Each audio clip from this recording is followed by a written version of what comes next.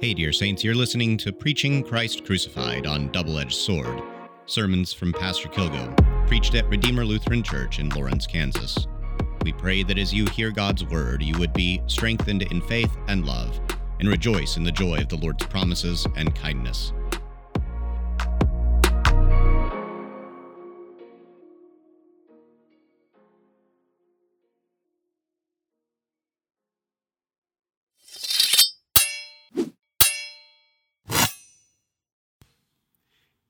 In the name of Jesus, amen. Alleluia, Christ is risen. He is risen indeed. Alleluia. Dear saints, Jesus comes to the disciples and he gives them these wonderful gifts. He says, peace be with you. He says, if you forgive the sins of any, they are forgiven, but if you do not forgive the sins of any, they are withheld. He gives to the disciples this peace that surpasses all understanding, this peace unlike the world. And he gives the authority to forgive and retain sins. And then he says at the end of all of it, blessed are those who have not seen and yet have believed. Now, the reason why Jesus has come to the disciples there in that room is to dispel their fear. The disciples are all gathered. They're locked in a room, and they are afraid. They're afraid of the Jews. They've seen what they did to Jesus. Their Jesus. The same Jesus who had healed many. The same Jesus who had forgiven sins. The same Jesus who had even raised the dead. This Jesus who had time after time slipped right through their hands. They finally got him.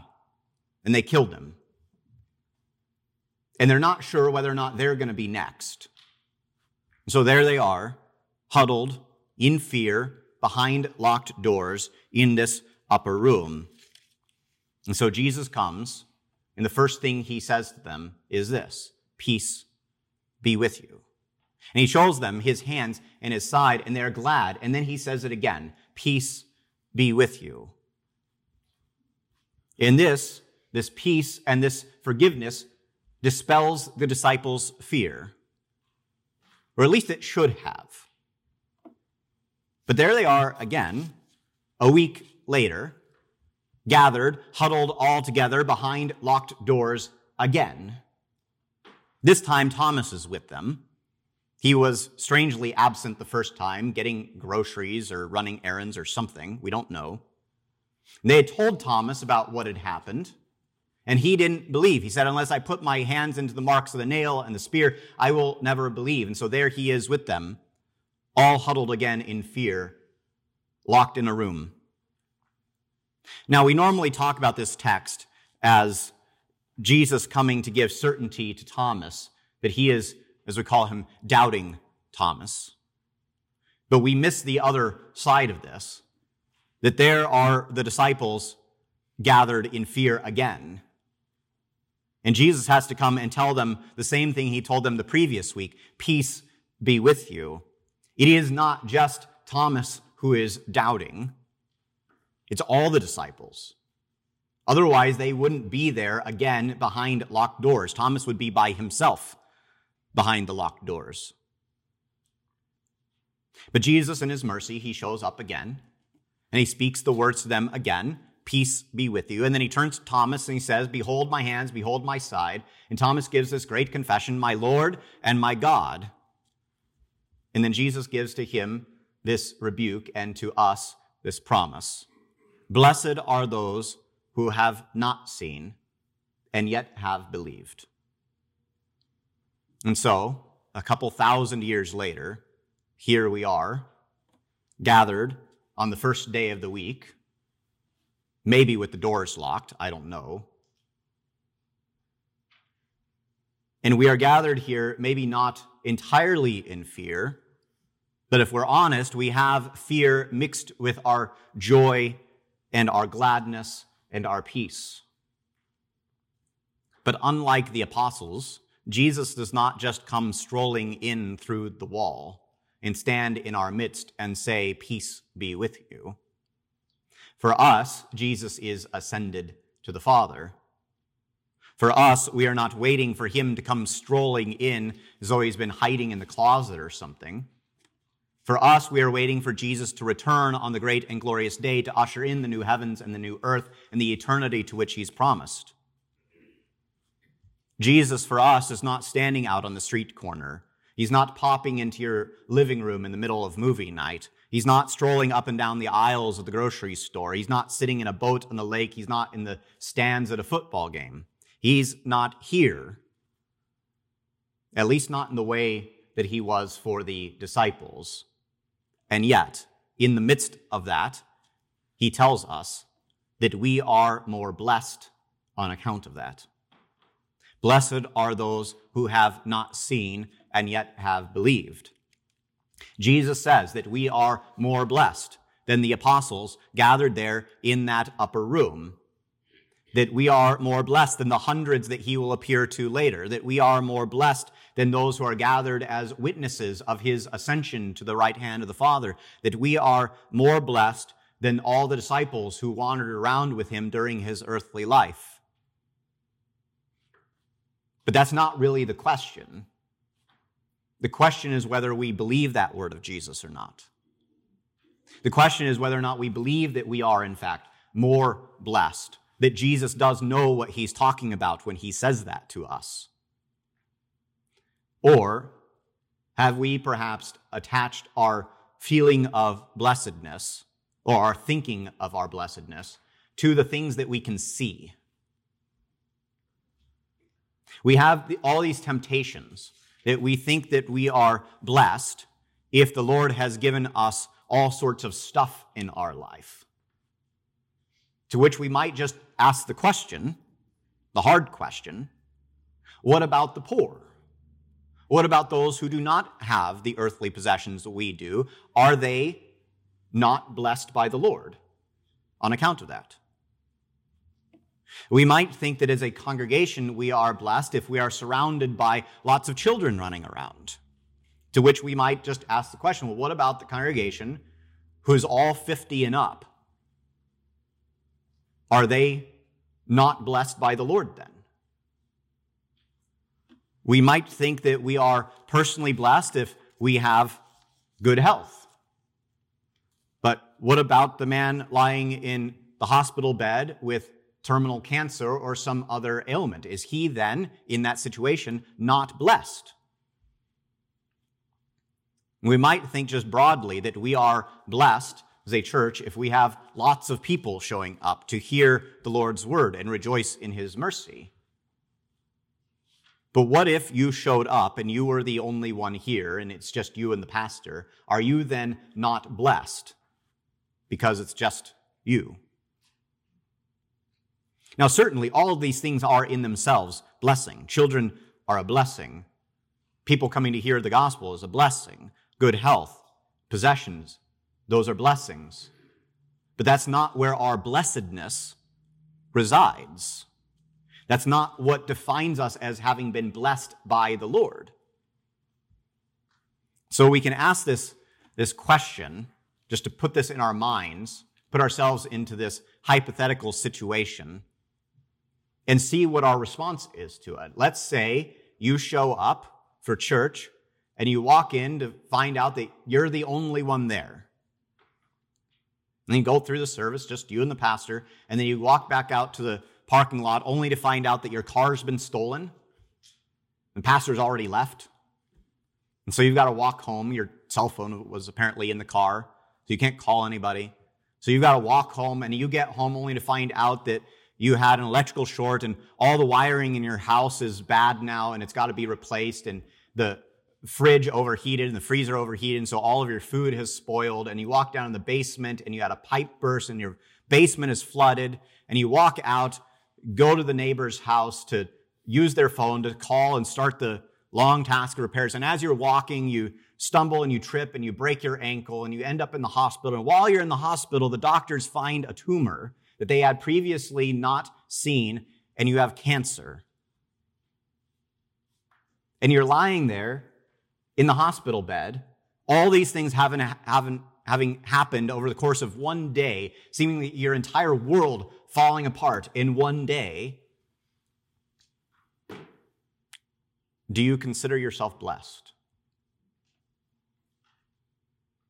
And if not, why? What in particular has been taken from you that is so important, so irreplaceable, so eternally valuable that you should consider yourself to no longer be blessed? If we're honest, and we hear through that situation, and we think through it, we get to the end, and we're lying there in the bed, and we're not so sure. Which is part of the reason why Jesus gives us this corrective. Blessed are you who have not seen and yet have believed. Why is it that Job, in the midst of everything being stripped from him, can say at the end, the Lord gives and the Lord takes away, blessed be the name of the Lord? Why is it that Paul can say, I know how to be brought low, and I know how to abound. I have learned the secret of facing plenty and hunger, abundance and need. I can do all things through Christ who strengthens me. Why is it that the saints regularly look to the Lord in the midst of their fallen physical states and say that they are blessed? And why is it that you can say the same? Because you have the same thing they do. You have that which truly makes you blessed, regardless of what your physical circumstances may be. You, dear saints, like all those in the Scriptures and all those who have come before us, you have the precious gifts of God, which surpasses the wealth of all of creation. You have the words and promises of God who give to you this declaration: you are blessed, in spite of any physical appearances to the contrary. That you are blessed because of the birth and life and death and ascension and resurrection of your Jesus for you. That you have the word of God that has declared to you that you are at peace with God because your sins are forgiven. You have the word of God that declares to you that you are God's beloved child in your baptism. You have God's word that declares to you that he is not against you or your enemy, but that he is your Savior, that he fights for you against all of your sins and against the devil and against the grave, and he destroys it all for you. And so you lay there in this hypothetical situation, and we can ask then these follow-up questions. Do you still belong to your Lord Jesus? Do you still have as your chief possession the precious word of God? Do you still have all of your sins forgiven? Has Jesus' blood still covered you? Are you still a blessed heir of heaven? Do you still have faith created and sustained in hearing? Are you still engraved upon the palms of our Lord's sacred hands? Are you still baptized? Is your name still written by the Lord himself into the book of life? Do you still have the promise of the inheritance laid up for you, which is imperishable and undefiled and unfading and kept by the Lord himself for you until that great and awesome day? And is Jesus still coming back for you on the last day? And if the answer to those questions is yes, which, spoiler alert, it's all yes, then you, dear saints, are blessed. And in fact, as Jesus has said, more blessed than the apostles huddled in fear and locked in a room, because you have something that can never be taken from you. You have your Jesus, who's been born for you. You have your Jesus, who has lived for you, and who has suffered for you, and who has died for you, and who has been raised for you, and who has ascended for you, and who prays for you, and who is coming back for you.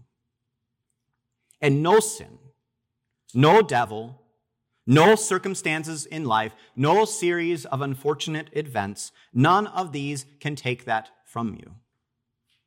For I am certain that neither death, nor life, nor angels, nor rulers, nor things present, nor things to come, Nor height, nor power, nor depth, nor anything else in all creation will be able to separate me from the love of God in Christ Jesus. You are blessed, dear saints, not because you have seen, but because you have heard. Peace be with you. You are blessed, not because you've seen, but because you have heard. Your sins are forgiven. You are blessed, not because you've seen, but because you have heard. You are blessed. And Jesus does not lie to you. How blessed are they who have not seen, and yet whose faith has constant been, for they eternal life shall win. Alleluia. In Jesus' name, amen. The peace of God, which surpasses all understanding, guard your hearts and minds through Jesus Christ our Lord. Amen. Alleluia, Christ is risen. He is risen indeed. Alleluia.